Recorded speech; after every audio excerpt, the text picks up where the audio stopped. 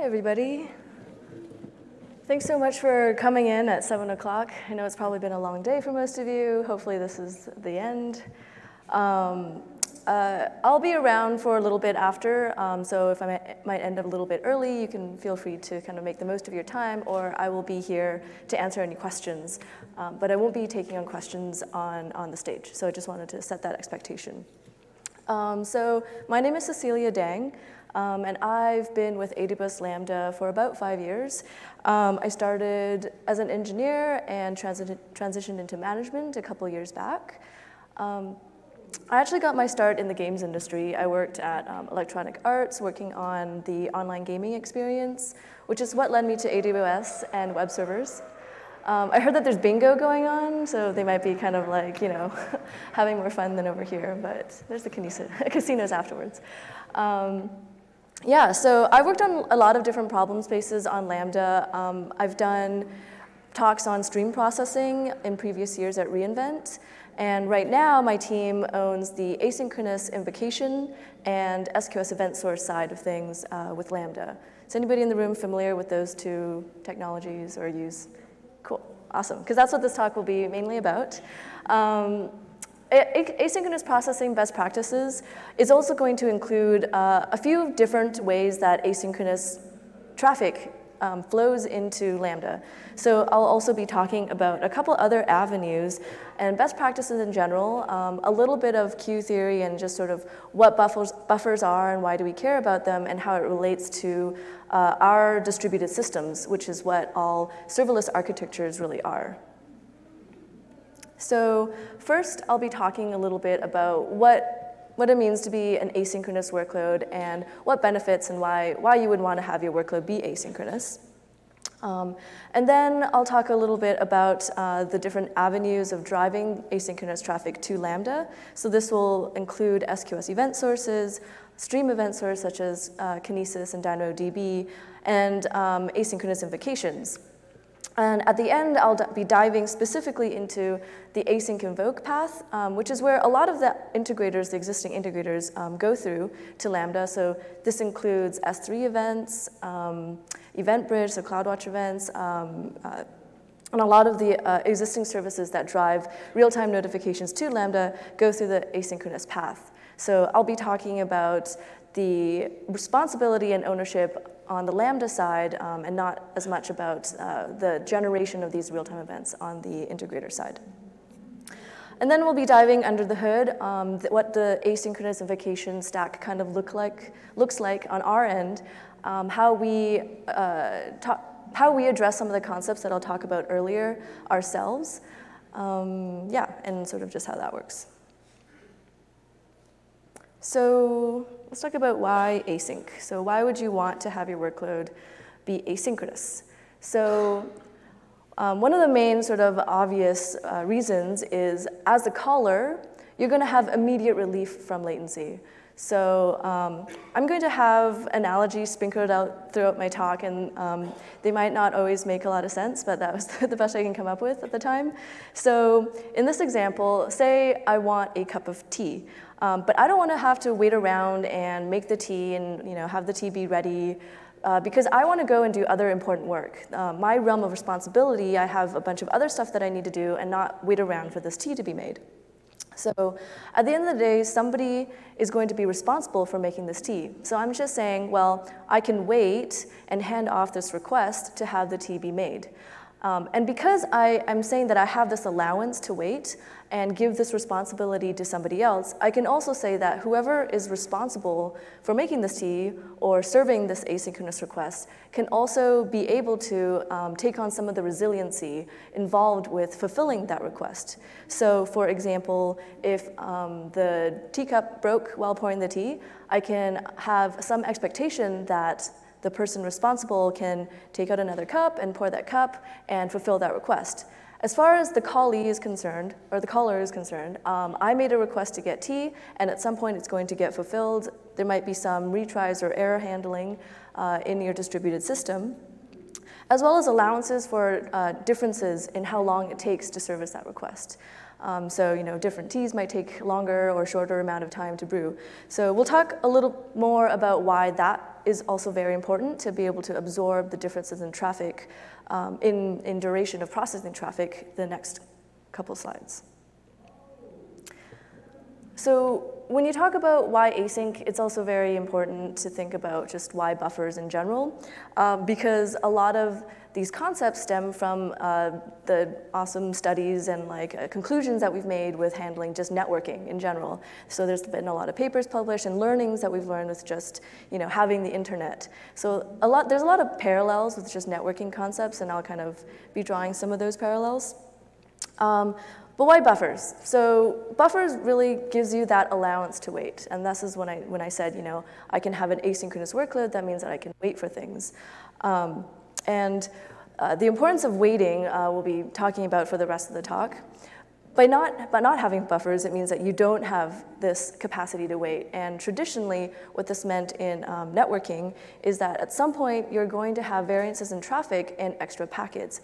And if there's no place to put these extra packets and have that wait concept, then you're going to have packets be dropped at some point. And what ends up happening is that you have an increasing rate of loss, and at the end, when you're receiving these requests, there's always going to be some kind of delay, a constant delay, and there's no way to make up for that.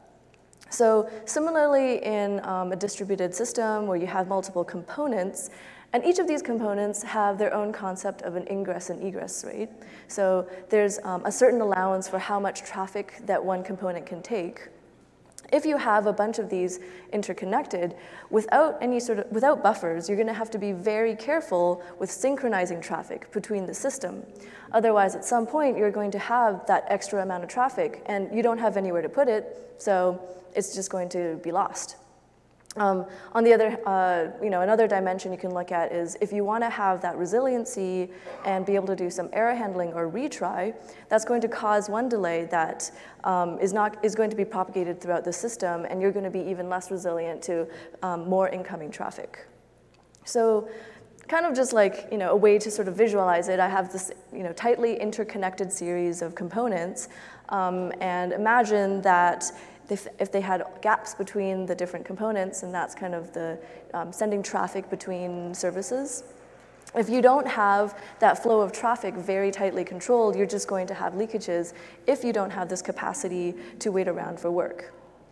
So that leads me to this really great quote: "The road to hell is paved with good intentions." Okay, awesome. We need some buffers because I want to be resilient to some things like traffic changes, burst in traffic, or be resilient to some error handling.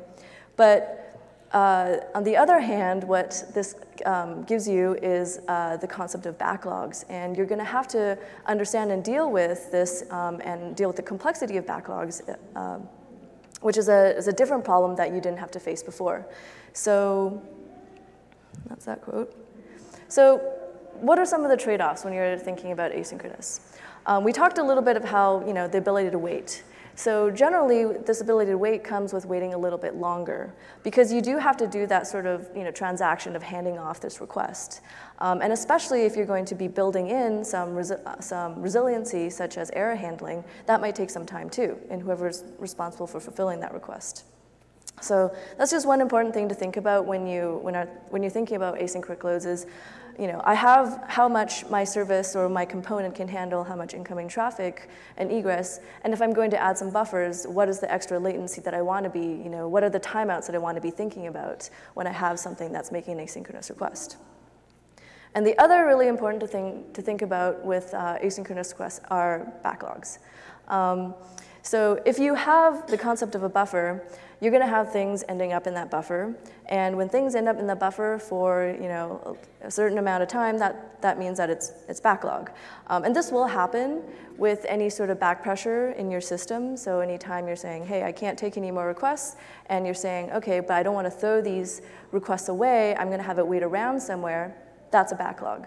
So the real trade-off here that when you're talking about asynchronous is, do you want a backlog or not? Because the trade-off if you don't have a backlog is it's gone. But on the other hand, when you do have a backlog, you need to know how to handle it. What am I going to do with this backlog? And that's really what I'm going to be talking about for the next few slides is, all right, you're going to have backlogs at some point. What are the controls that you can use and leverage to deal with it, and how can you think about how to deal with your backlogs?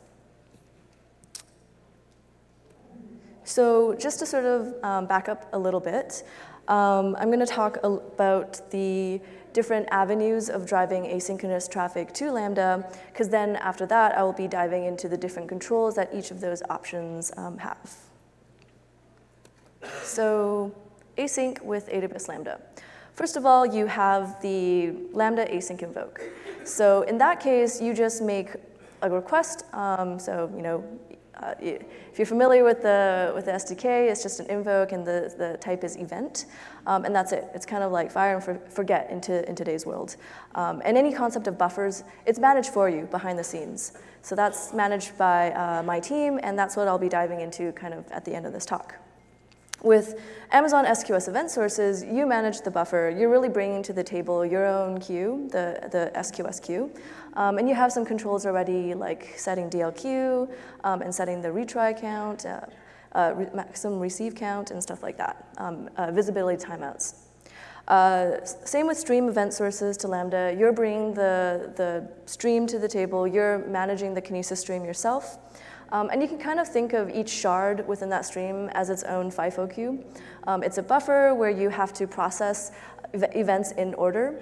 So when you grab a request at the head of the stream, you have to process it before any progress can be made on that shard.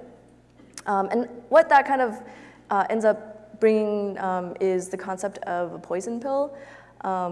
Which means that if you have trouble processing that first batch of records, you can't actually make any more progress. So when we talk about that, it'll come up later, and we'll talk about how that can be addressed as well. So we talked about backlogs, and I want to kind of go over again what you want in a backlog, and what sort of what you want to keep a backlog. What's a good backlog? So you want it to be able to absorb traffic spikes. So that's sort of the intention of having these things. You want to be able to also absorb the amount of time that it takes to handle errors or retry on throttles and things like that. Another really important thing is to make sure that it doesn't last very long. So if you have a continuous backlog and it's not being drained or not being addressed, then it's kind of like defeats the purpose of having this type of thing. You also kind of want to, when you're thinking about dealing with a backlog, you might need to acknowledge fairness, because at some point you have a bunch of requests that you need to go through, and at that point in time, when you're dealing with that backlog, you might want to actually make sure that certain workloads are prioritized differently than other workloads. So imagine a line of people waiting for ice cream, and in this case, I guess at some point you cut off that line to ice cream, but in the real world, you never really stop incoming traffic. So the idea is that you don't really want to keep this steady state, having like a lot of people waiting. Because what it means is that any new incoming requests are going to always be waiting, and you're not going to be able to get to them in a shorter amount of time. So what do you do with these backlogs? Imagine the person being the one that's receiving these ice cream requests and trying to dole out ice cream.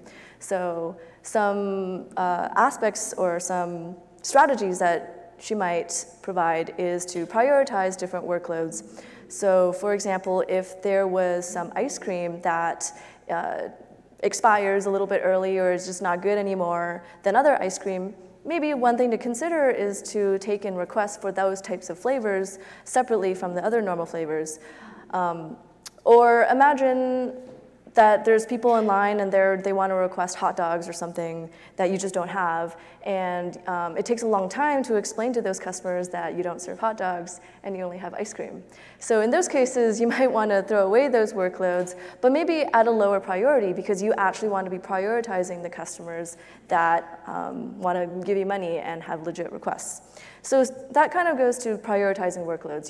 There's two sort of strategies that you can deal with it, which is delaying delaying the ones that you want to be lower priority, or just discarding them and you don't want to process them ever. The other side of things is you can simply increase the processing power. So that's just increasing the egress rate with which you're processing these backlogs. And so you can do that with just being faster. So the person can just be doling out ice cream way faster, or asking for help and having more people doling the ice cream out in parallel.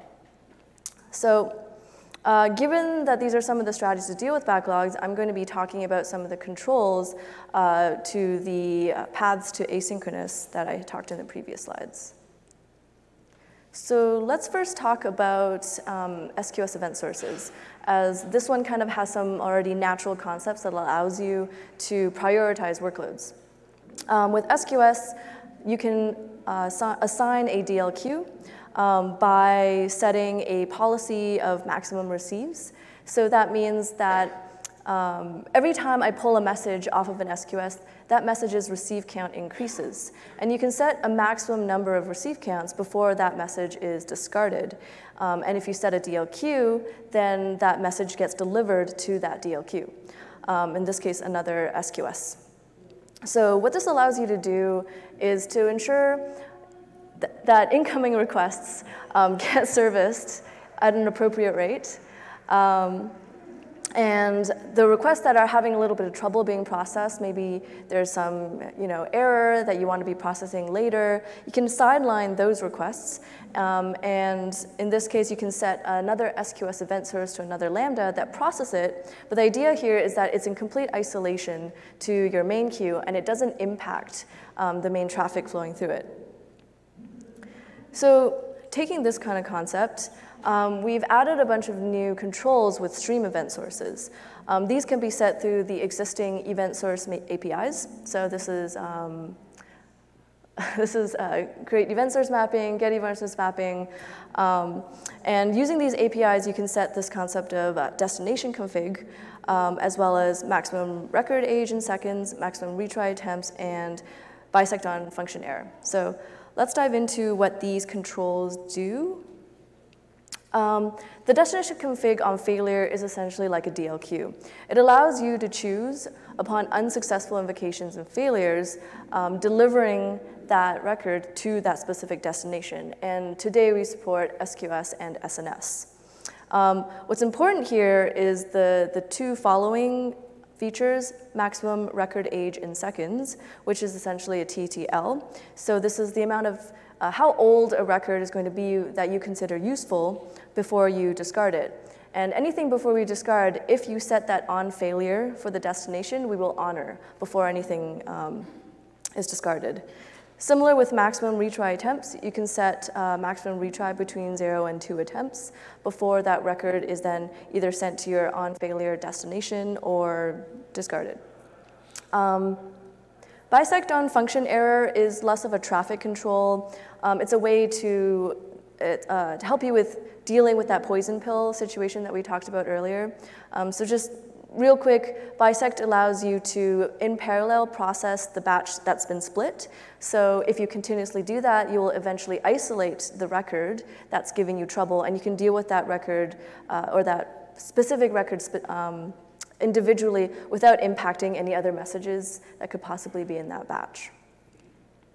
So given that we have these controls now, what you can do is when you have a stream, you can set max event age or max retry, and that's really specifying the priority or the value of the traffic to you in terms of how old or how many attempts that you've made for it.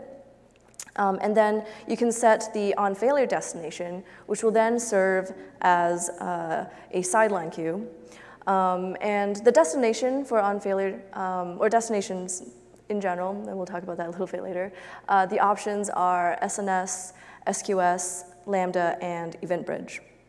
In this case, imagine it's an SQS queue, and it can hold your lower priority workloads, and you can set a SQS event source to Lambda and have that be processed in complete isolation from your mainstream. Some examples of when you might want to do this. All of this is in relative to time, so we're talking about real-time processing and what real-time really means to you and your business case. So really thinking about the controls here, which is max event age. So how old do you think a workload is valuable to you, or how many retry attempts? So when do you think that you don't actually want to be stop or impacting your other traffic because this one is failing too much?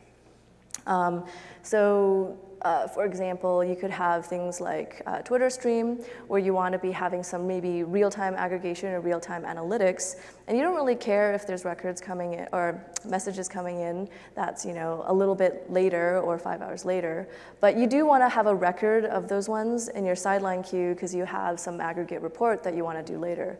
So you have these two tiers of what kind of workloads are important to you, and you want to process them at different rates. So very similarly, in async invoke, we've announced a bunch of cool new features that do to the similar things. These ones are a complete new set of APIs. It's a new configuration concept called the event invoke config. So this is a configuration specifically for your async invoke, or your event invoke. And you can set destination config as well as maximum event age in seconds and maximum retry attempts. So diving into these features a little bit more, what they allow you to do is for destination config, again, you can set an on failure, and this is very much like a DLQ. So granted, we do have an existing DLQ feature for async invokes. If you have both set, we will honor both, but the recommended path forward is to really use destination configs on failure, as that has a more cohesive place where you're setting all your future async invoke configurations. Maximum event age in seconds is a TTL, so time to live for your asynchronous invocations, which can be set between 60 seconds and 6 hours. And maximum retry attempts, you can set between 0 and 2 attempts. When you don't set these things, the default is 6 hours for event age and 2 attempts for retry attempts. That's what we do today. We retry 2 times. But what this allows you to do is, say I only really want the freshest invokes, and I don't even want to attempt retry any invokes. So setting that to 0 is what that allows you to do. So with these controls, you can have your asynchronous invocation and set the max event age and max retry attempts as rules of how important you want your async invocations to be and differentiate between that. And then you can also set the on failure destination to be SQS, SNS, Lambda, or EventBridge. In this case, again, I have the good old SQS queue to be a sideline queue, and that can be processed in complete isolation from the rest of your asynchronous invokes using another AWS Lambda function. So kind of talking about the whole networking parallel things again. We talked about prioritizing or the different priorities of workloads. So there's this concept called buffer bloat in the world of networking, which is the existence of an excessively large or bloated buffer in the system that's just not being addressed and it's kind of being persistent. And what that impacts is the amount of goodput. So goodput is the amount of throughput that is stripped of all the retries and the overhead that might be causing all this buffer bloat. So at any given point in time, you might have a lot of throughput, but the amount of goodput, the amount of actual maybe fresh incoming traffic that's the part that's important to you, it can be quite low, and so that's something to be careful of. And my analogy here is, imagine you have a pile of vegetables, and at a certain point in time, you probably don't want to be consuming them anymore. They're just not it's just not what you want because they're rotten. So we talked about the priority of different workloads, and I had also mentioned just increasing egress rate. So this I call it just beefier processing, which is another way to address some backlogs. For these different avenues of asynchronous processing, on the back end, on the Lambda side, what we do is we scale in response to what kind of workload we're detecting. So for streams, like Kinesis streams or DynamoDB streams, it might be, one indication could be the pure number of shards. If you have a large number of shards, you're likely going to have a larger workload. For customer queues, it could be one of the signals is how many messages we receive every time we call a batch of records. So when we see that there is larger workloads, we increase the power of processing, essentially. And what does that really mean? It means that there's more parallel processing. So there's just more threads that's doing this work and asking for work and processing it. One thing to note, though, is for streams, and this kind of goes back to this in-ordered poison pill issue that I talked about earlier, you are limited per shard the amount of concurrent processing today. But there's a new feature announced called the parallelization factor that allows you to add additional parallel processing power per shard for a stream. And really the key here is you want in-order processing per partition key. And you could have multiple partition keys in a single shard. So say you set the parallelization factor to be 3 for your stream. That means that each shard could actually have up to 3 concurrency instead of 1. And how that works is, say we get a batch of records from that shard, and here I have workloads from the green and pink and yellow. And the resulting invocations can be 3 invocations, each with the batch of records for that partition key, and that's actually done concurrently. So doing this can allow you to have greater, beefier processing from your streams. And again, going back to some networking parallels, the concept of head-of-line blocking is a performance-limiting phenomenon where you have a queue of work to be done, and it's all being held up by that first packet. And one of the ways to address that is this concept of virtual output queuing, which is essentially, instead of having just a single queue, you have multiple ones maintained for the different types of workloads or different possible output locations.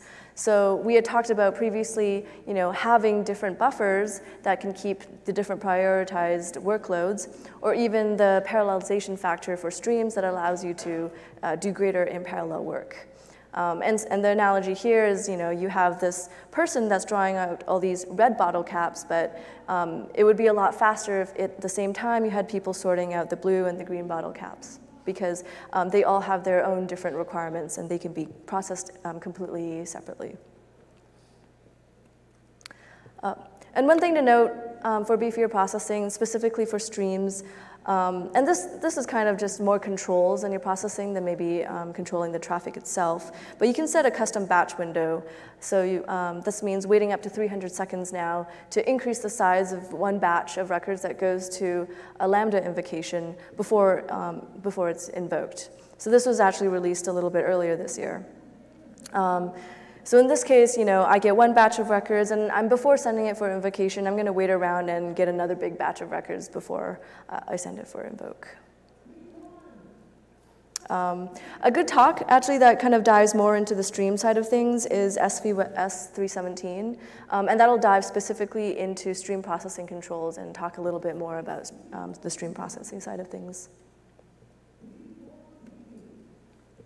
So.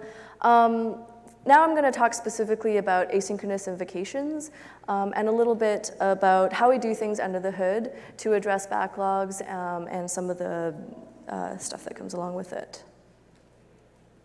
So high level, we have this concept of a queue router. So that's something that takes in the incoming asynchronous invocation requests and routes them to our internal set of buffers and our internal set of queues. What ends up happening is that we can route multiple types of workloads or multiple workloads to a single queue. And so this is also a common issue with networking is for complete isolation, you would want to have a different buffer for every different type of workload. But in reality, this is highly unmaintainable and not practical in terms of costs and efficiency. So what ends up happening is that you have these workloads sharing the same queue, and that can lead to some interference. So in this case, you might have, I don't know how to work this. You might have yellow workload and the green workload take a little bit more time to be processed because it's actually waiting for the pink guy, which is not really desirable. So how we address this is with shuffle sharding. So who in the room is actually familiar with the concept of shuffle sharding? Okay, cool. So there's a lot of other talks that dives into the mathematics and probabilities of it. I'm going to be talking about how we've implemented it just in our specific use case. So in this case, when we have an incoming request and we want to route it to one of our queues, we consistently hash to a set of queues. So we say one of our shards, in this case it'll be 2. So we do the consistent hashing and we get back 2 queues. But which queue do I actually put my request into? In this case, we use this concept of best of n. So in this case, because there's 2 queues in our shard, I'm going to choose which of these 2 queues is best. And you have to define what best means with best of n. And in this case, best means the queue with the least amount of backlog. So I have the concept here of, say this white line, oh, you can't see that, sorry. Say that white line represents just, anything on the right side is the amount of traffic that I can actually keep up with, and anything to the left is some backlog that's going to induce a little bit more latency. So in the case that I have a yellow workload, and that's consistently hashed also to 2 random queues, and one of them actually overlaps with customer pink. In this case, the best of n strategy sees that there is some backlog in the second queue, and so I'm going to be routing the request for the yellow workload into the other queue that's actually quite empty and it's going to be able to service the request well. So this is a quick example of how we do shuffle sharding, but kind of taking a look over the overall space of things, we have a lot of different queues, and depending on the size of the shard and how many customers you have, the mathematical probability of one shard completely overlapping with another gets very, very minimal. And so that's the sort of key concept here. You're reducing the scope of impact that any backlog might possibly have in the system. Shuffle sharding is all about the scope of impact. And in this case, it's not a super rare thing to happen. Unlike other systems, you might be talking about fault tolerance for what you want to be like a particularly rare event.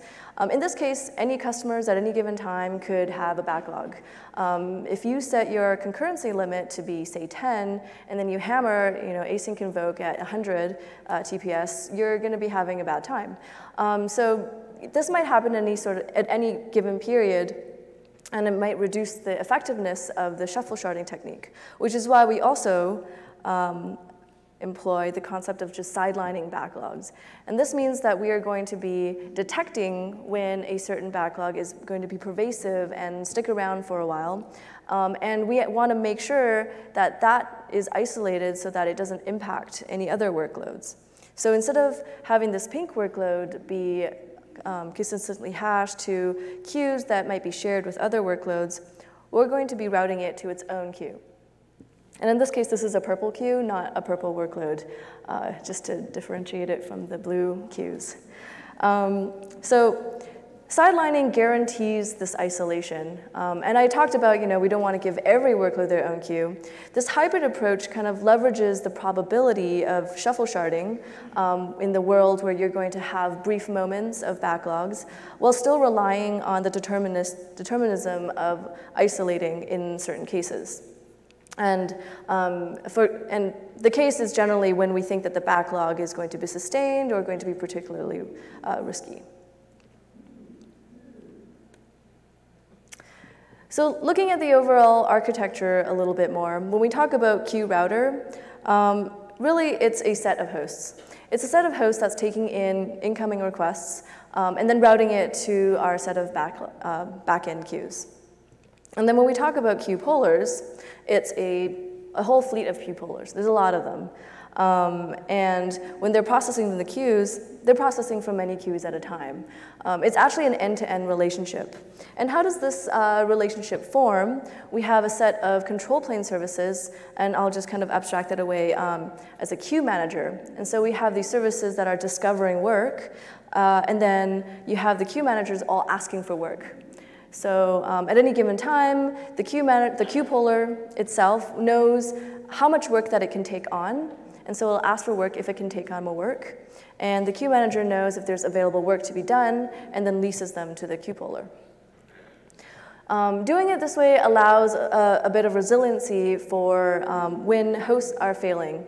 So, for example, if a queue puller dies, and the queues that it was processing are no longer processed by that host, you see that it's still being processed by other hosts. They're going to have to pick up a little bit of the slack, but the idea is that any given point in time, any queues or any work has some threads that are watching it and monitoring it and making sure that it's being processed. And when we have a host that comes back online and asks for work, it might not necessarily get all the same assignments or workloads. In this case, it has 2 of the original 3, and maybe that third one is processed by another host that is asking for work because it has the capacity to take on more work. At the end of the day, we also need the ability to scale for the heavier workloads. And I talked a bit about the whole beefier processing bit. So here we have still some remaining backlogs the pink workload has generated. And the queue pullers will react to that and increase the parallel processing to address those backlogs. Once those backlogs are done and it detects that, hey, everything's cool again, I'm not getting as many messages, it can also sort of back down. At the end of the day, the queue pullers are responsible for sending these asynchronous incoming requests for synchronous processing. So that's for the actual execution to happen. So diving into sort of more of the sending for execution side, we'll talk again about the controls that you have in how this delivery happens and how this final execution is done. So you can set maximum retry attempts, and originally this was 2. So if you set it for 2, what happens is you send for invocation, and if it fails, we're going to retry again. And that's retry number 1. If it fails, I'm going to retry twice. And so this meets the up to 2 times retry limit. If that fails, then that's a failure situation we're going to be discarding. And again, whenever we do this discard, it's a failure for processing this invocation, and so it'll meet the criteria for on-failure destinations. If you set a DLQ or on-failure destination, that will be honored before any discard happens. Same with the maximum event age. In this case, when we get a request and we see that it has exceeded the amount of time that it's useful to you, we don't attempt to send for invocation at that point. Instead, we go straight to the on-failure destination or we discard it. So again, this is because we want to get to the actual messages in the workload that is important. Setting the destination config is not only for on-failure. Any invocation result can be sent to a destination, including on success. So when you make that invocation, and whatever response you get back, whether it's a 400 or a 200, the request payload and context, as well as the response payload and context, will be sent to that destination. In this example, it's an event bridge. And so what this really allows you to do, besides having that sidelining ability and DLQ, is allow you to have that visibility into the on-success use cases. So destinations provide you that visibility, that where async invoke used to be fire and forget, it can now become fire and be notified. For example, when you make a call to get food, you don't have to constantly check, is it done or is it ready? Someone's going to be delivering the results of your request to you. Similarly with the destination on success, it lets you be notified in real time the results of your async invocation and execution, and allows you to, at that point in time, in real time, react to it and perhaps execute the next step in a pipeline of steps. We have a talk, actually, SVS 326, that dives specifically into Lambda destinations, how it works, a demo, and some use cases. So this is a chalk talk, actually, and I believe there is a repeat tomorrow. Another great thing to think about when you're talking about visibility of asynchronous invocations is dwell times. So dwell time here I'm defining as the time between when that event was generated and when it's actually executed. So an example here is an Amazon S3 record, and you can see that there is the event time. So given that on this record you know when this event was generated and when it was sent for execution, in your actual Lambda code, what you can do is calculate the time between now, so when the function is actually being executed, and when that record was created. And then you can send it to CloudWatch as a metric. So here I've set the dimension to be just on the function name, but you can choose whatever. What this allows you to do is have some sort of history over all your invocations of what the dwell time is between them, and allows you to know if there's some issues going on in latency. Perhaps you're generating a bit of backlog because your egress rate is a lot smaller than your ingress rate. Totally aware that this is extra work that you do have to do, and having more implicit visibility for async invokes is definitely something that my team and we're talking about and improving the experience for. Another option is using AWS X-Ray, and that allows you to trace one particular invocation. So for that one particular invocation, you can see what the results were, so in this case, and also how long it took. So in this case, the function is called DynamoDB, execution function, and the dwell time is the time between when that record was made and when it was actually sent for execution. And in this case, it succeeded on the first attempt, but if instead the result was a 400 and you had set, you would see subsequent attempts, and it would look like attempt number 2 in another line and attempt number 3. So this is a really great way to have sort of dive into one specific example and kind of have a sample of what's going on in your system. So yeah, that's kind of like an overview of asynchronous invocations in general. I did want to talk about some of the other talks that dives into some of the concepts that I had talked about. So SVS 326, that's specifically around Lambda destinations. Some people on my team is doing that talk and going into doing a demo and talking about the specific controls for destinations, as well as some example use cases. SVS 317 is on stream processing and the new controls that we had released for stream processings in particular, and talking about some use cases there. API 304 is on SQS event sources. So another great thing that we had launched was FIFO-Q, so kind of dives into that one. And then 405 and 407 talks about, in general, best practices and resiliency when you're building a distributed system. So a little bit more on queuing theory and shuffle sharding and the mathematics behind it. So again, this will end a little bit early, but I will be here and to answer any of your questions. If you want to learn more, there's a bunch of great resources. And don't forget to fill out the survey on the mobile app.